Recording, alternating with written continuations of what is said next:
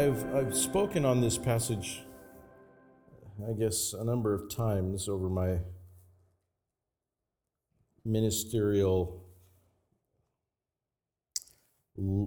season, I guess, and so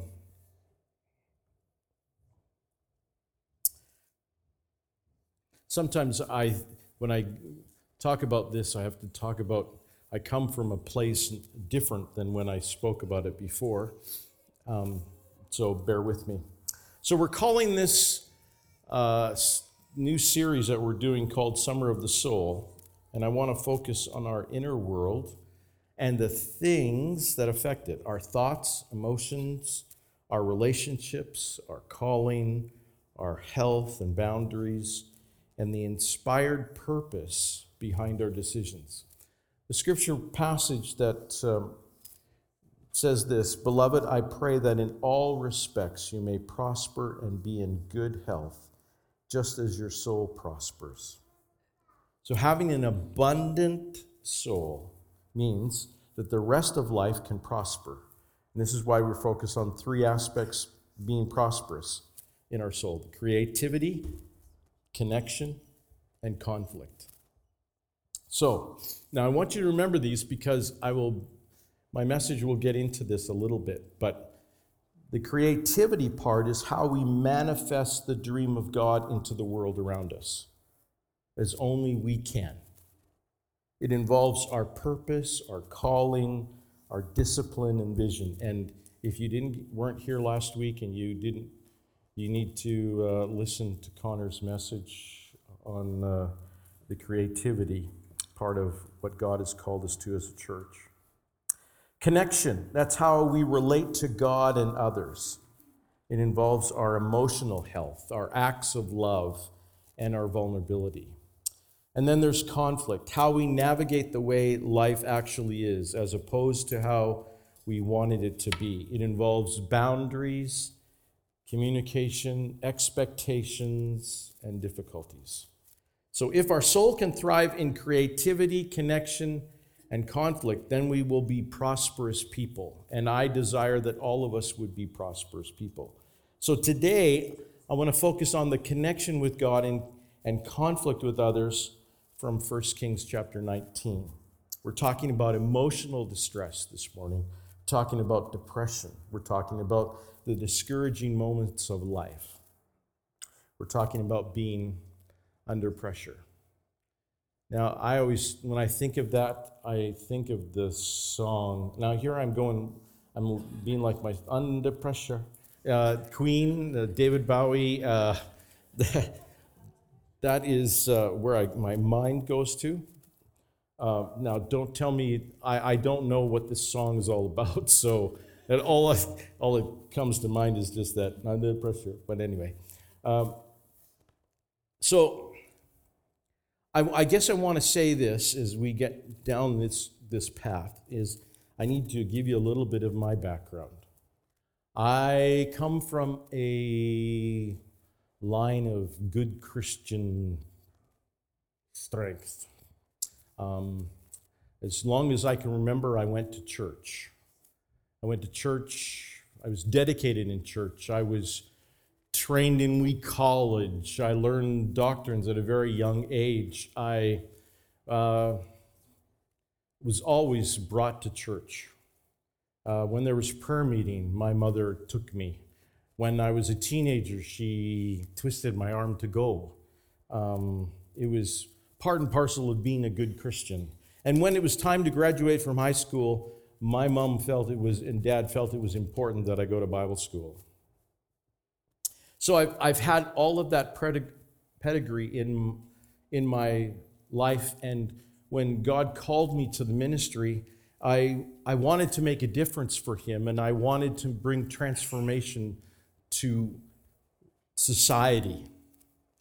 And as life went on, the story that God called me to was one of transformation and of change. But oftentimes when we hit the purpose and destiny of our lives, we always will face situations that will challenge that story. And as life went on, I succeeded as when I went into ministry, it wasn't what I thought it was going to be. My first couple of years, I thought I went into the wilderness. And then God called, it was like he just picked me up. It was a literal pickup and moved me to another place. And it was like, breath of fresh air. Things started to happen, and there was people. I was the youth pastor, and there was people started coming, and it was successful in the eyes of whatever that was. And I thought I was making a difference, and things were, I could, tell my youth group where to go, and they would join me. And it was like, it was a successful time.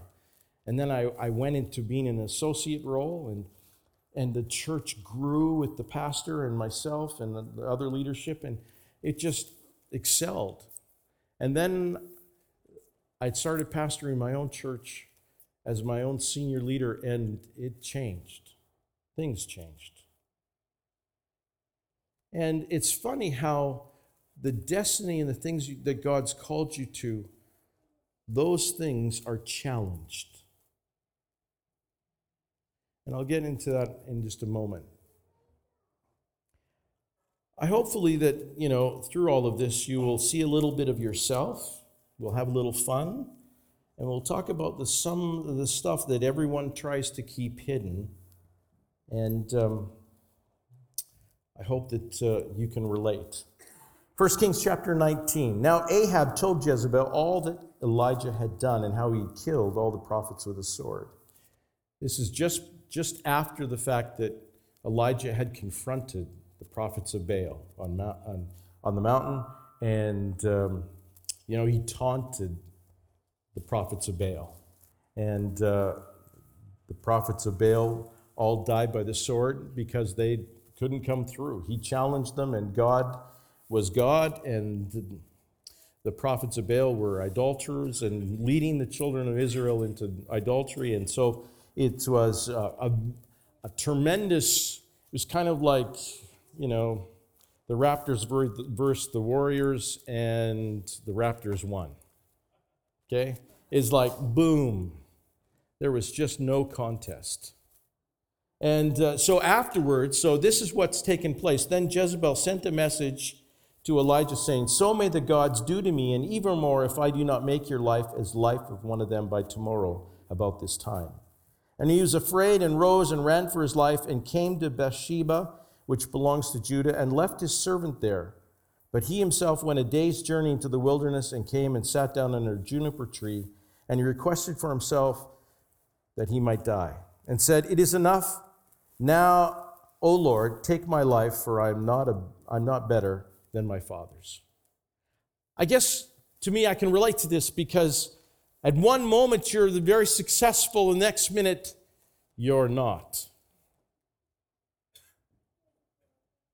I don't know if you've ever been in that position where you were successful one place and you're not successful in another. And quite frankly, the only thing that you're now speaking about to the Lord is for him to take your own life.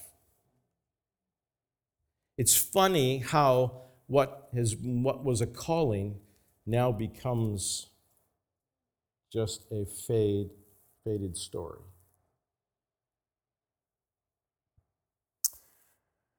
When you're in that place, you're not very fun to be with. I remember there were times when I was pastoring, and I had an anxiety situation, and I had to take a leave of absence, and I had to go on medication, and I had to tell my church board that I needed time away. My doctor told me to. And the look on some of their faces was, "But you're the pastor, and you shouldn't be facing this." They just couldn't comprehend it, not one iota. Now, this was way back into the 90s. And so the aspect of depression, anxiety was not, it was something that you never talked about. It was something that you, as a Christian even, you didn't want to make mention of it because you're supposed to live in the victory side of things. And when I was walking through that time, there was a funny thing, and even later, is that often I would get a nickname of being Eeyore. Oh, woe is me. I don't know what's happening. Eeyore. How many know who I'm talking about? Good. You've read Winnie the Pooh or you've watched the movies. Eeyore is an archetype outsider. The other animals, Pooh, Piglet, Owl, Rabbit, the rest, Tigger, dwelled happily in the 100-acre wood, knocking each other's doors, having tea, embarking on adventures, but not Eeyore. He lived on the other side of the stream in his gloomy place, marked on the map as rather boggy and sad. Rather than venture out to see others, he waits for them to pass through his field, which doesn't happen often. And he would say, I have my friends. Somebody spoke to me only yesterday. And it was last week, or the week before that rabbit bumped into me and said, bother. Always something going on.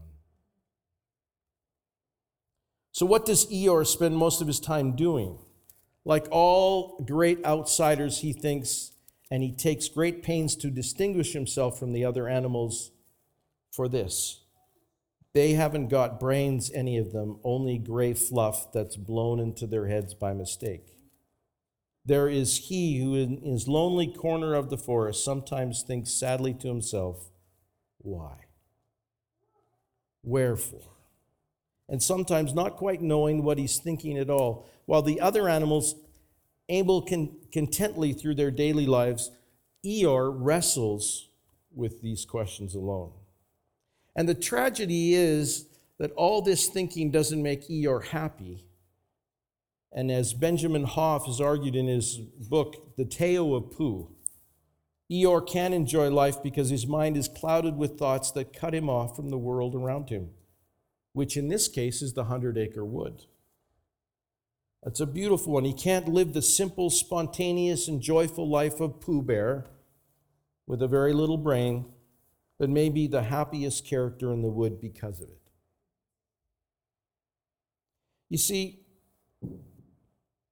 you have to understand that when situations hit us and they conflict and almost destroy our story, we can become like Eeyore. Our focus isn't on everybody else, it's just on me. And it's unfortunate, but it doesn't even matter if you're in depression nowadays. Life often is dictated and focused on you.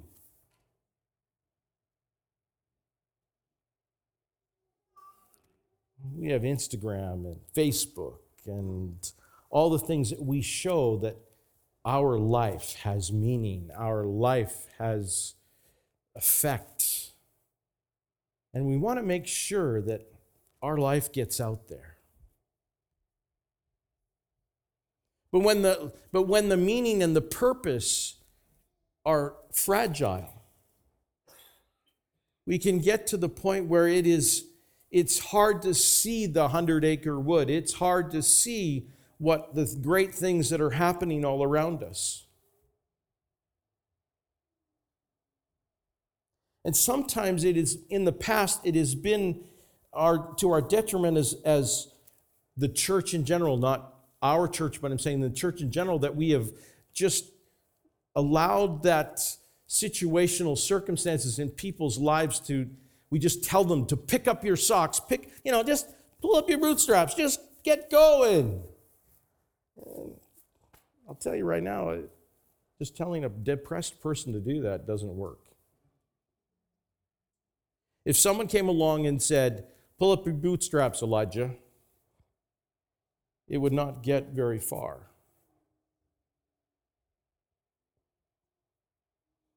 You see, the context here is that he defeated the prophets.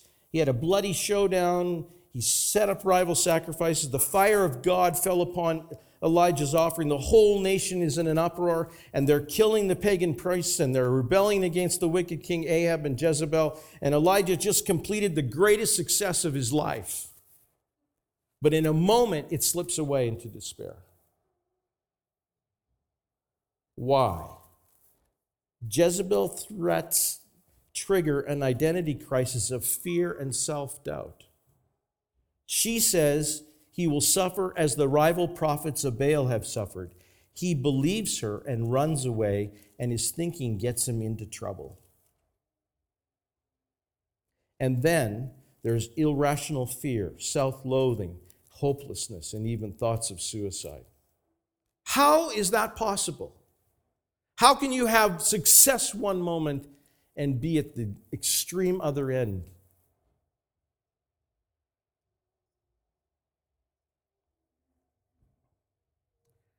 Unfortunately, it's not very far away from a lot of us.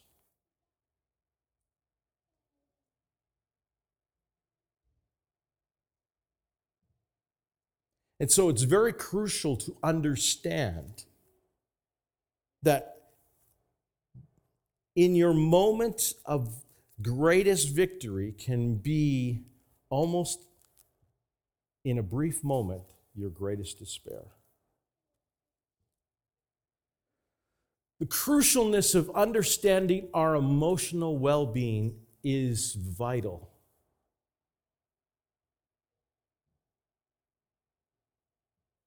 You just can't throw stuff up and just say, well, just get over it.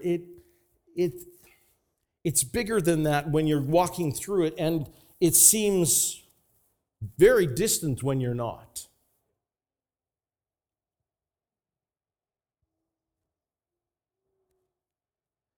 It's hard to identify. It's hard to understand. And when you're walking through it, and I've been there, you don't feel like you're sad or you're upset, but you walk around like Eeyore. It's very disheartening at times.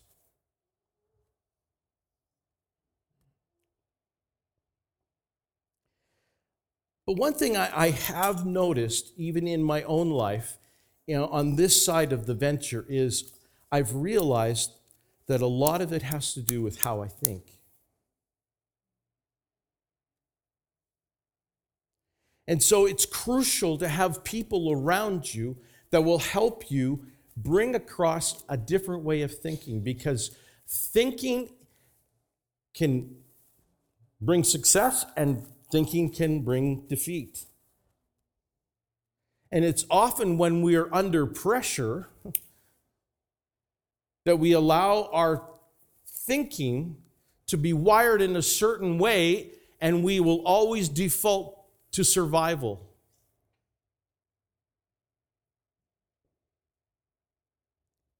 But I really believe that God doesn't just want you to just survive.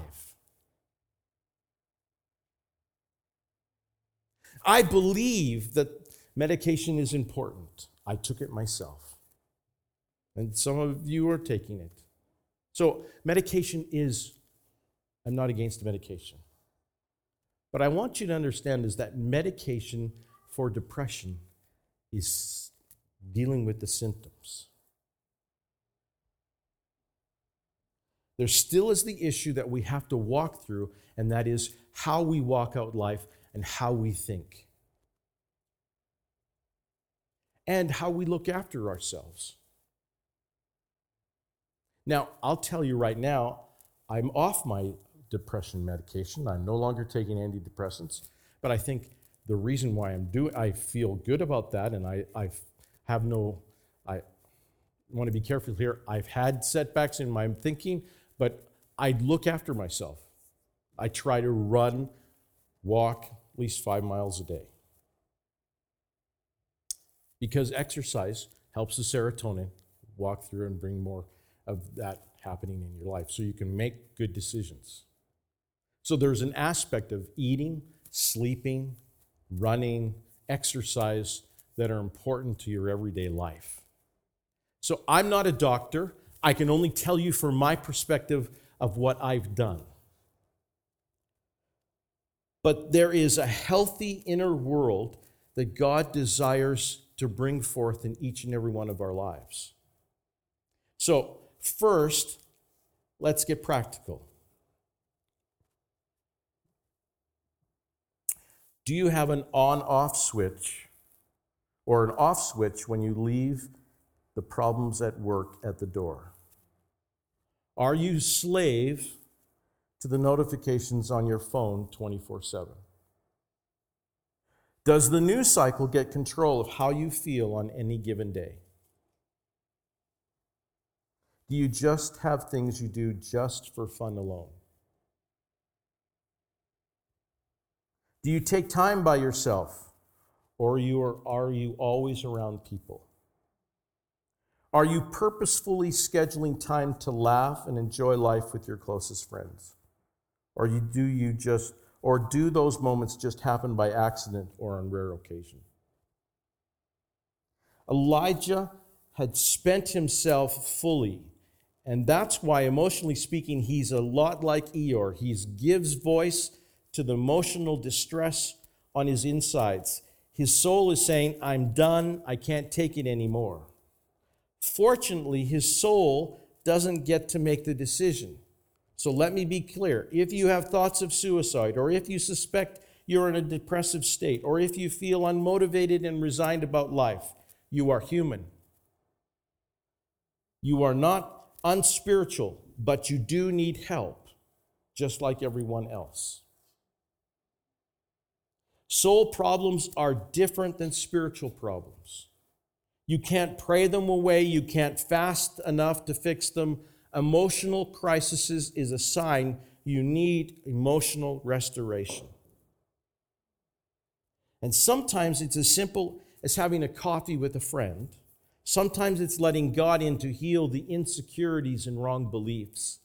And sometimes it's making a plan so you can regularly replenish the inner world of your life. And sometimes it's the right medication.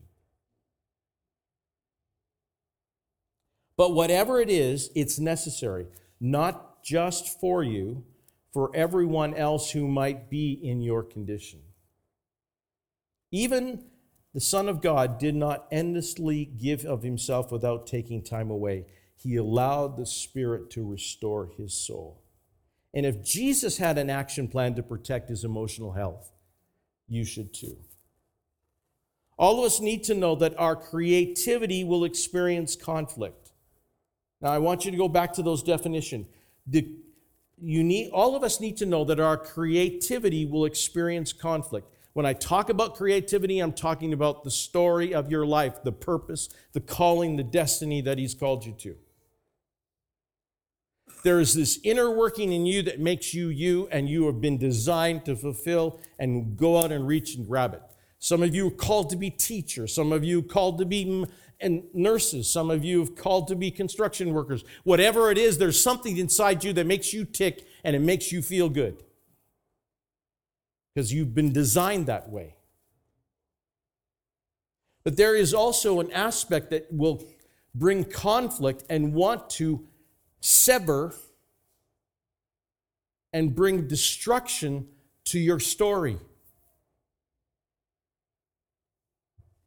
I wanted to see transformation take place, and I wanted to make a difference in people's lives. I want to see the Spirit of God move and bring a revival to the land.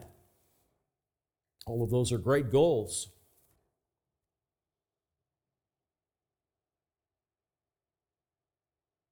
But I don't know about you, but sometimes when I look out and I could see less people in this church, immediately the conflict arises and there's something wrong with me.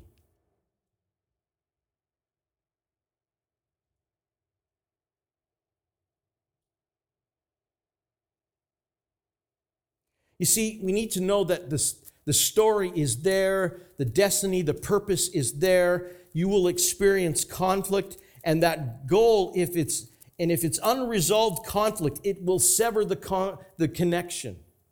When we go back to the word connection, it talks about your relationship with others and your relationship with God. If conflict is not resolved, it will sever the connection.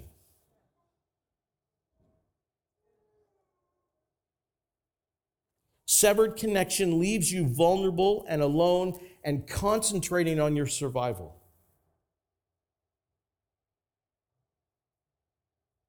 That's why it's so important for us to not feel like there's this thing in culture that celebrates independence and do it by yourself and get up on your pedestal because I am able to conquer the world.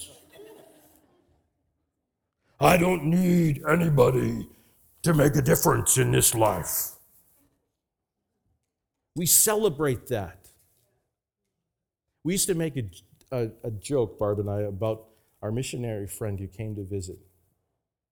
I'm going to stand here and talk for a while.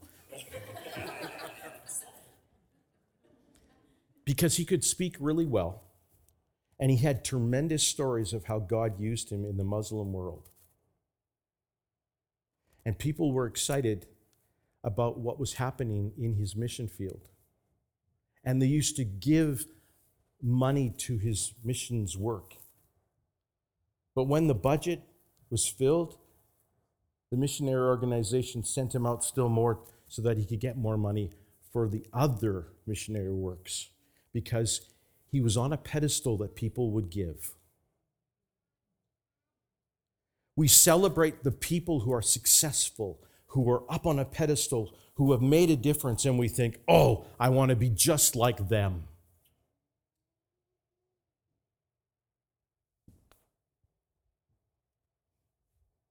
We used to bug him, and he used to bug us back.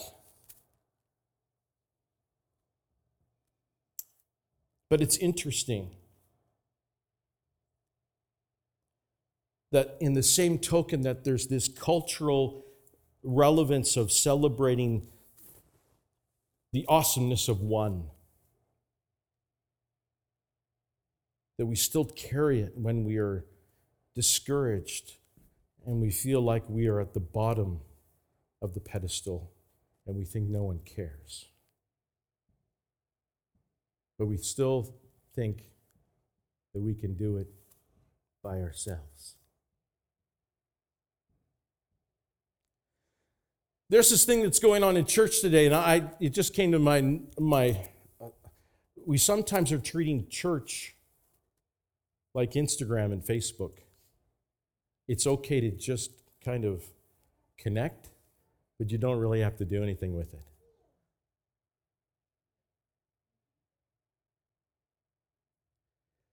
There's coming a time where we will really need each other, and it just won't be for just attendance.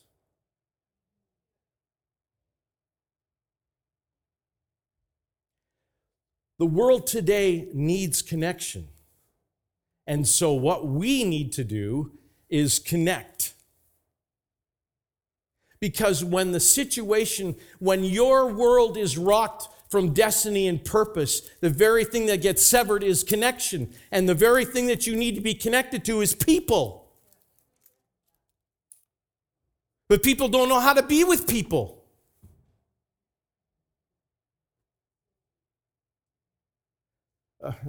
Connor was just saying this to me the other day because we were talking about church and how there is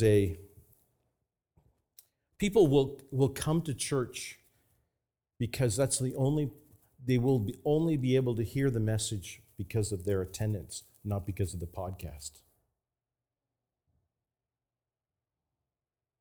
We are so informationally in overload that I can hear T.D. Jakes in 10 after 10 to Bill Johnson over here and I can get information overload, but I cannot get connection.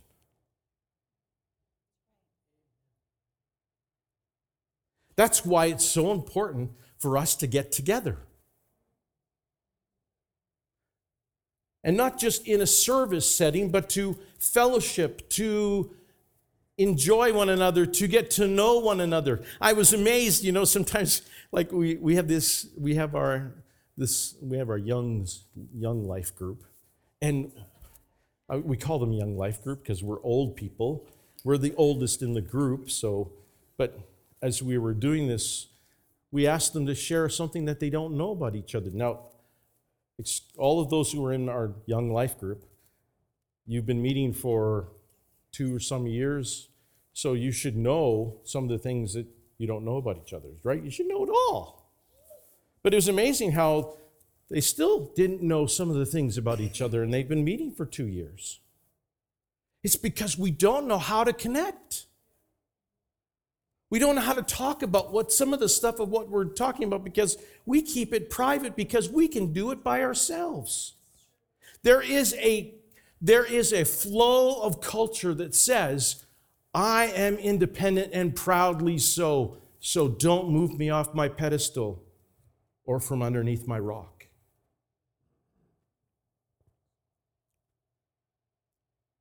And here we find Elijah saying he laid down and slept under a juniper tree, and behold, there was an angel touching him and saying to him, arise, eat. And then he looked, and behold, there was at his head a bread of cake baked on hot stones and a jar of water. So he ate and drank and laid down again. And the angel of the Lord came again the second time and touched him and said, arise, eat, because the journey is too great for you. So he rose and ate and drank and went in the strength of that 40 days and 40 nights to Horeb, the mountain of God. Now, what's so important about that is that Horeb was the place where Moses got the 10 Commandments. It's also called Sinai.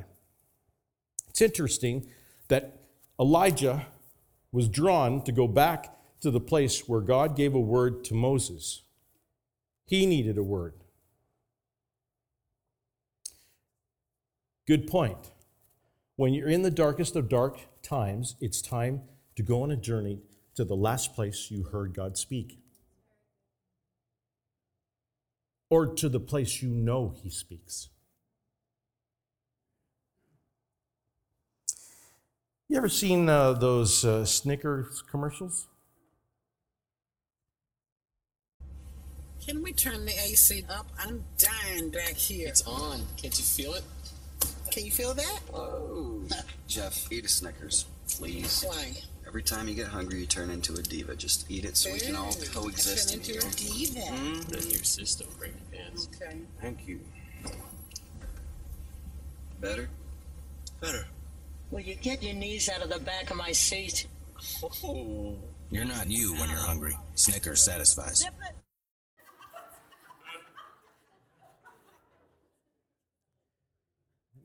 You can take moments by yourself to go through all of the Snickers commercials. I like the one with Robin Williams being the football coach. But the ones where someone is clearly out of place and acting grumpy, they're disorientated at first and you're not sure what's happening until one of the characters lands those Snicker bars and they take a bite and they transform into their ordinary self again. When you're not hungry, and it's true. Are you getting enough sleep? Are you eating healthy? Are you using food for comfort instead of nourishment? Are you exercising regularly, even if it's just a walk around the block? The angel here says something significant. Arise, eat, because the journey is too great for you. You do yourself no favors by burning the candle at both ends. And sometimes life feels too difficult because it is too difficult.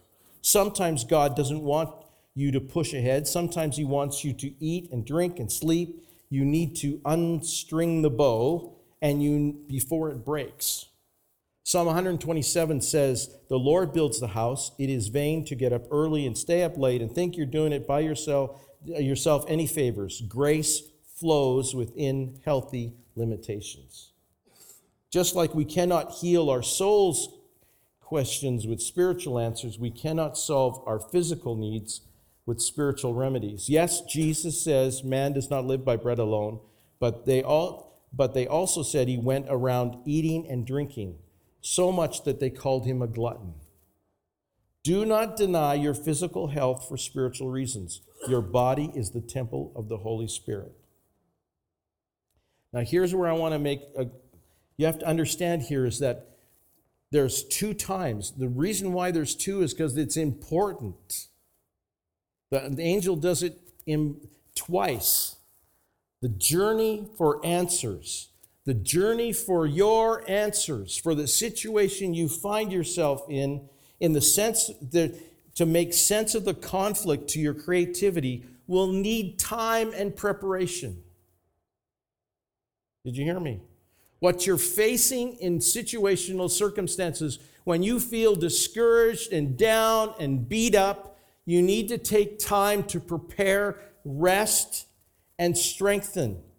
Receive from the Lord that which is needed for the next step of your story, to strengthen your story. You see, God also desires to strengthen and use this situation, this conflict, as a testimony of His grace. It's not something that's going to cause you to wait and not do anything. He desires to bring His glory upon the situation. And sometimes it needs to rest, strengthen, renew, and receive from what God has for you. Too often, because we've, as a church, have not understood when people are down and discouraged and just ask them to pull up their bootstraps, we haven't really made a place for people to rest and strengthen and renew and get the capacity built back up again inside their lives. And you know what? That capacity just doesn't happen when we just throw our money. We have to throw our time. Give our time, invest our time, give of our time, so that the journey, they can receive the strength that's needed for the next step of the journey. It says here that he came then to a cave and lodged there. And behold, the word of the Lord came to him and said to him, "What are you doing here, Elijah?"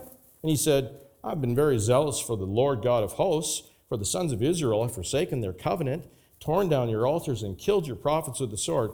And I alone am left, and they seek my life to take it away." So what does God say? Go forth and stand on the mountain before the Lord. He didn't say, "Oh, you poor thing."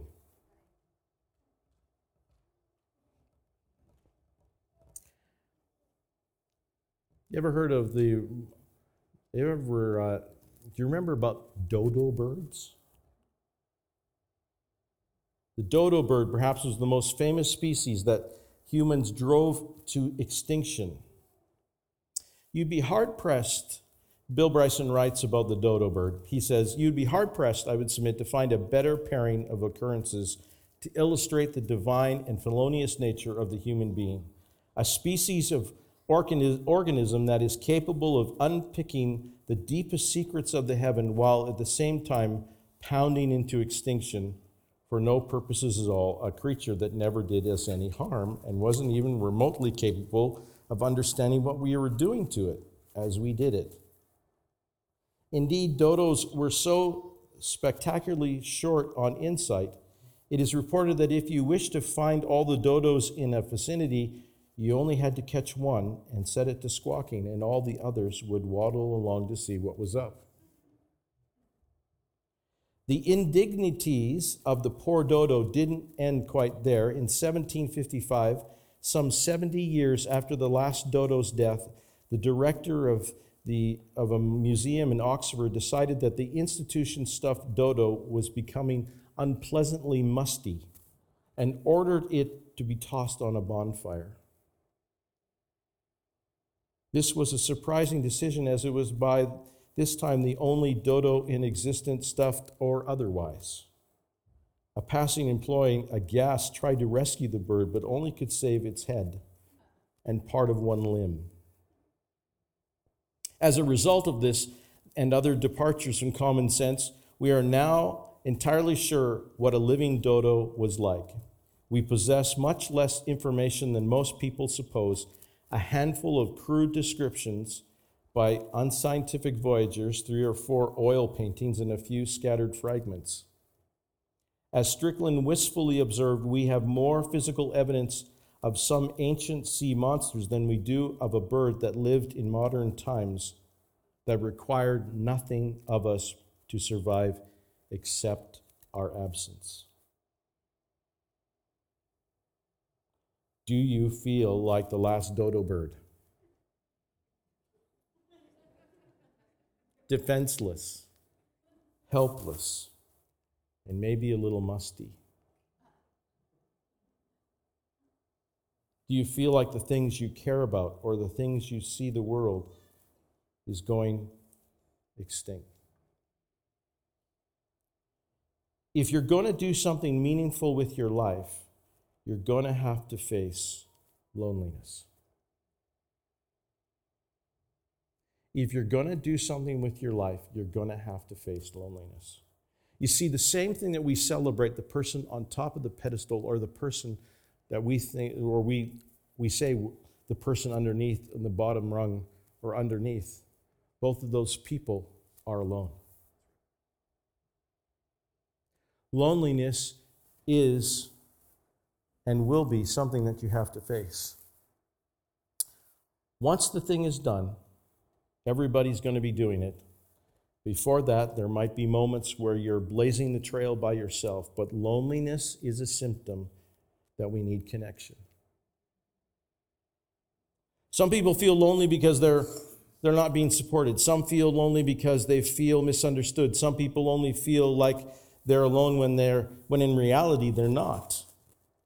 But even when loneliness is a wrong perception, it is a feeling that only can be healed with genuine connection.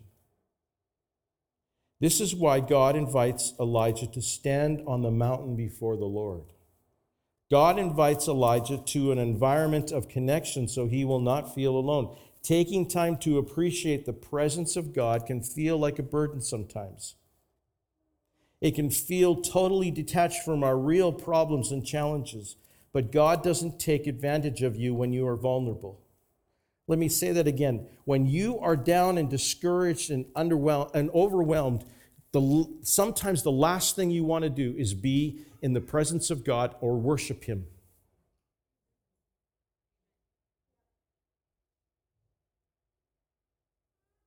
But it is the place where you need to be.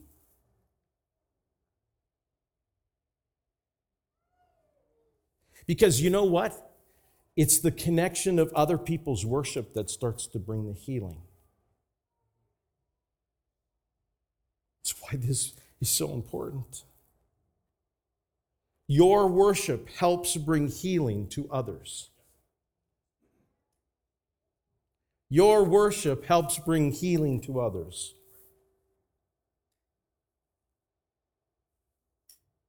His presence will not take advantage of you. Instead, God meets your real needs before He addresses your perception. In verse 18, God tells Elijah his isolated viewpoint is wrong. He says, you're not the only one. There's like 600 guys I've already chosen, and they're ready to go. Or 7,000. Sorry, my version says 6. No. 7,000 in all the knees have not bowed to Baal, and every mouth that has not kissed them. While 7,000 isn't a huge number, it isn't the same as being the only one left. You cannot be truly lonely when you're aware of the abiding presence of God with you and within you. You still need other people, of course, but you need them less when you have more reasonable expectations of them than when you first spent time with God. And behold, the Lord was passing by, and a great and strong wind was rending the mountains and breaking into pieces the rocks before the Lord. But the Lord was not in the wind. And after the wind, an earthquake. But the Lord was not in the earthquake. And after the earthquake, a fire. But the Lord was not in the fire. And after the fire, the sound of a gentle blowing. When Elijah heard it, he wrapped his face in his mantle and went out and stood in the entrance of the cave. Elijah here is desperate. He needs God to intervene because he's having an emotional crisis. And suddenly, every possible sign from heaven happens all at the same time. Now, why in the world would a guy who just saw fire come down from heaven and consume a drenched sacrifice be needing all this stuff? And sometimes it seems like it's confusing. You feel confused.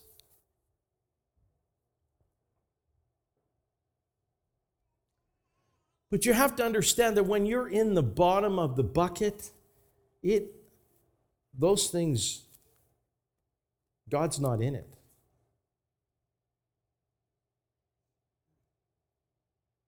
Because we celebrate the earth, we celebrate the voice of the earthquake that shakes us to our core, or the fire that consumes all the stuff.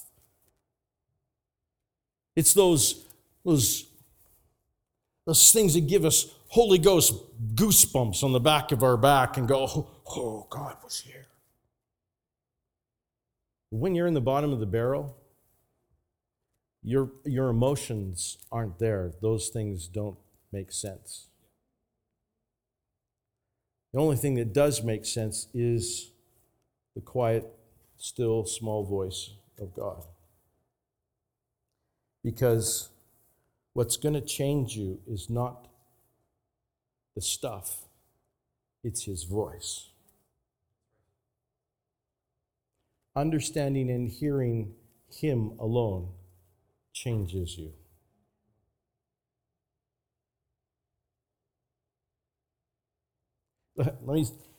I want you to understand that the voice of God, when you hear it, changes you. If you ignore it, it will change you.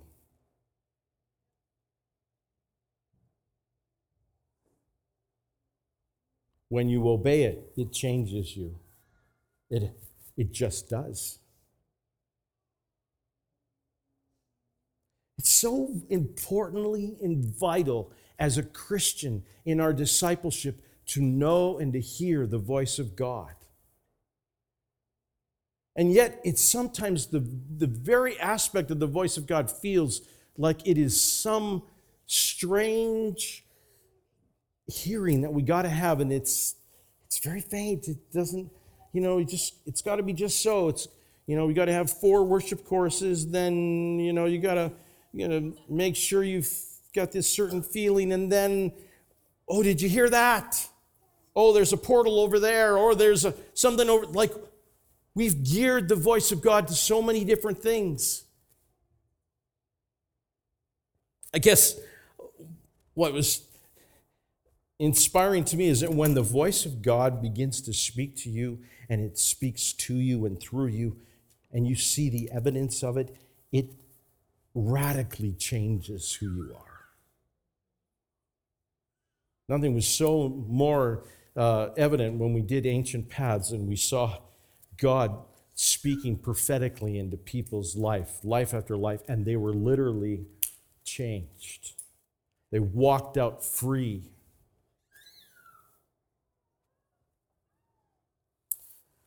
Some interpreters say that the right way to understand this moment is God spoke through the silence. God was present precisely where Elijah thought God was not. You are already capable of hearing God. But when you're in crisis, He often will speak to you in a different way than you're expecting. Why? The storm was already going on in Elijah. The whirlwind and the fire and the earthquake was already happening inside of them. He doesn't need more stress and pressure. Have you ever loudly told an angry person to just calm down? Have you ever told an hysterical person to just get a hold of yourself? Have you ever told someone who's anxious, "You're just seeing this wrong"? How did that work out? God is more sensitive than that. Sometimes he speaks of the dramatic gestures, but he can always be heard in silence, solitude, and stillness. If you're willing to look for him there, he will be there. And behold, a voice came to him saying, "What are you doing here, Elijah?" And he said, "I have been very zealous for you, Lord God of hosts. For the sons of Israel have forsaken your covenant, tore down your altars, and killed your prophets with the sword. And I alone am left, and they seek my life to take it away." And the Lord said to him, "Go, return on your way to the wilderness of Damascus. And when you arrive, you shall anoint Hazael king over Aram, Jehu the son of Nishi to anoint king over Israel, and Elisha the son of Zaphat," that other long word, "and you shall anoint as prophet in your place." It's interesting that the problem Elijah was facing wasn't the problem or the answer that was given to him to solve his situation.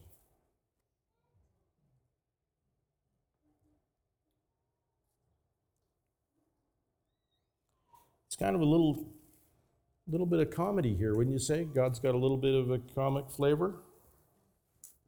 Elijah finally has the audience with God, God of the universe. And God still says, "Elijah, why are you still here?" Why is Elijah there?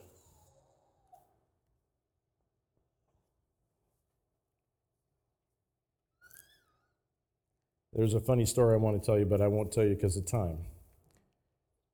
But you have to understand that the reason why we sometimes get to the point where there is a place, where there is a comedic feel of what God's doing or a different answer than what we're expecting is because there is a totally different perception of what God sees than what we see. And the reason why is because Elijah is afraid that everything rests on his shoulders. It's again being on the pedestal. Here's what I want you to know as we close today, and that is, it's so often we live for meaning, and when that meaning hits a hard patch of struggle, we tend to search for a new story or a vindication of the story we have lived up to this point.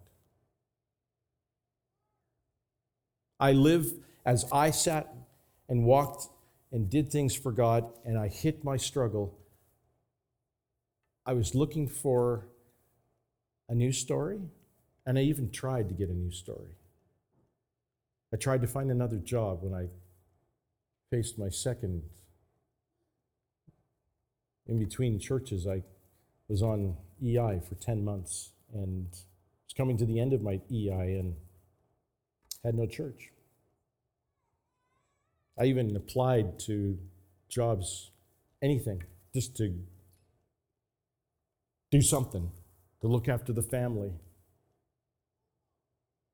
So when you hit and search for meaning, you look for a new story, you look for vindication, or I said, God, you know what's happened to me. Can you smarten some people up here? But in reality, the story is so big. It's bigger than our part. The plan is still on track and the goal is still in reach. And we have to learn to trust the maker of the story. We have to trust his ability to make it happen and trust his provision to look after us. And lastly, see the solution God gave to Elijah as our own. The solution that God gave to Elijah is this: go anoint other people for the same work. You feel alone? Join forces with other people connected to your cause. Find your life in a grander story. You need to know and look beyond the shadow of a doubt that your life isn't all about you. God has hidden people in your life for encouragement. They still stir you up and can help you out, and they will help you confront the places where your perception is wrong. They will help restore your soul. God has hidden in you, in your situation, in your destiny, a succession plan. You aren't the first to go through it. You won't be the last. The longer you entertain the notion that you have to carry everything, the more depleted you will feel, and the less you will be able to do something about it. So understand this, that when you are in a situation, God does have the resources to get things done. I had to understand and correct my thinking that it wasn't all about me and my destiny and what He's called me to, that He's going to do the work. He is going to bring revival to the land. I just have to understand where my part is and being faithful to obey in His leading and to follow that leading. And understand that my little piece is a small piece to a bigger puzzle. All of you here in this room have a part to play in what God has called the church to do in this generation and in now. Some of you have had big plans. You desire to do great things for God, and yet it hasn't happened yet.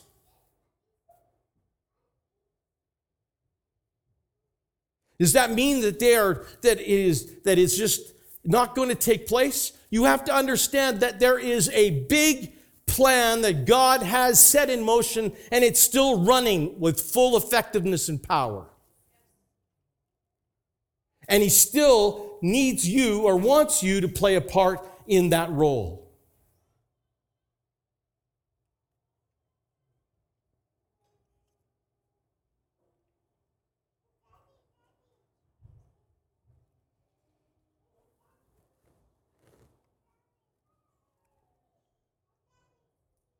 Sometimes it's the presence of God that gives us the big picture of our part. Church, God has called us to be awakening. And that means that we're going to be in the midst of people who are sleeping.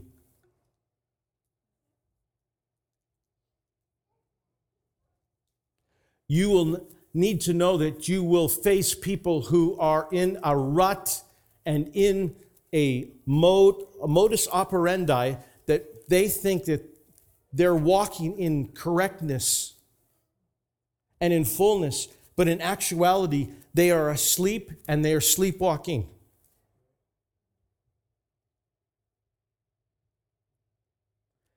The call of Awakening Church is that we would understand connection and build a family, and that would be recognized by others, and that people would be able to fulfill their plan and purpose of God through the connection that they have with other people.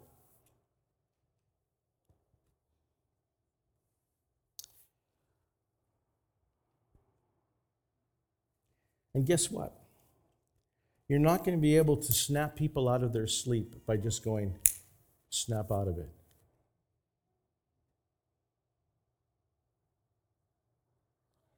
You won't be able to come up and say, well, just do better.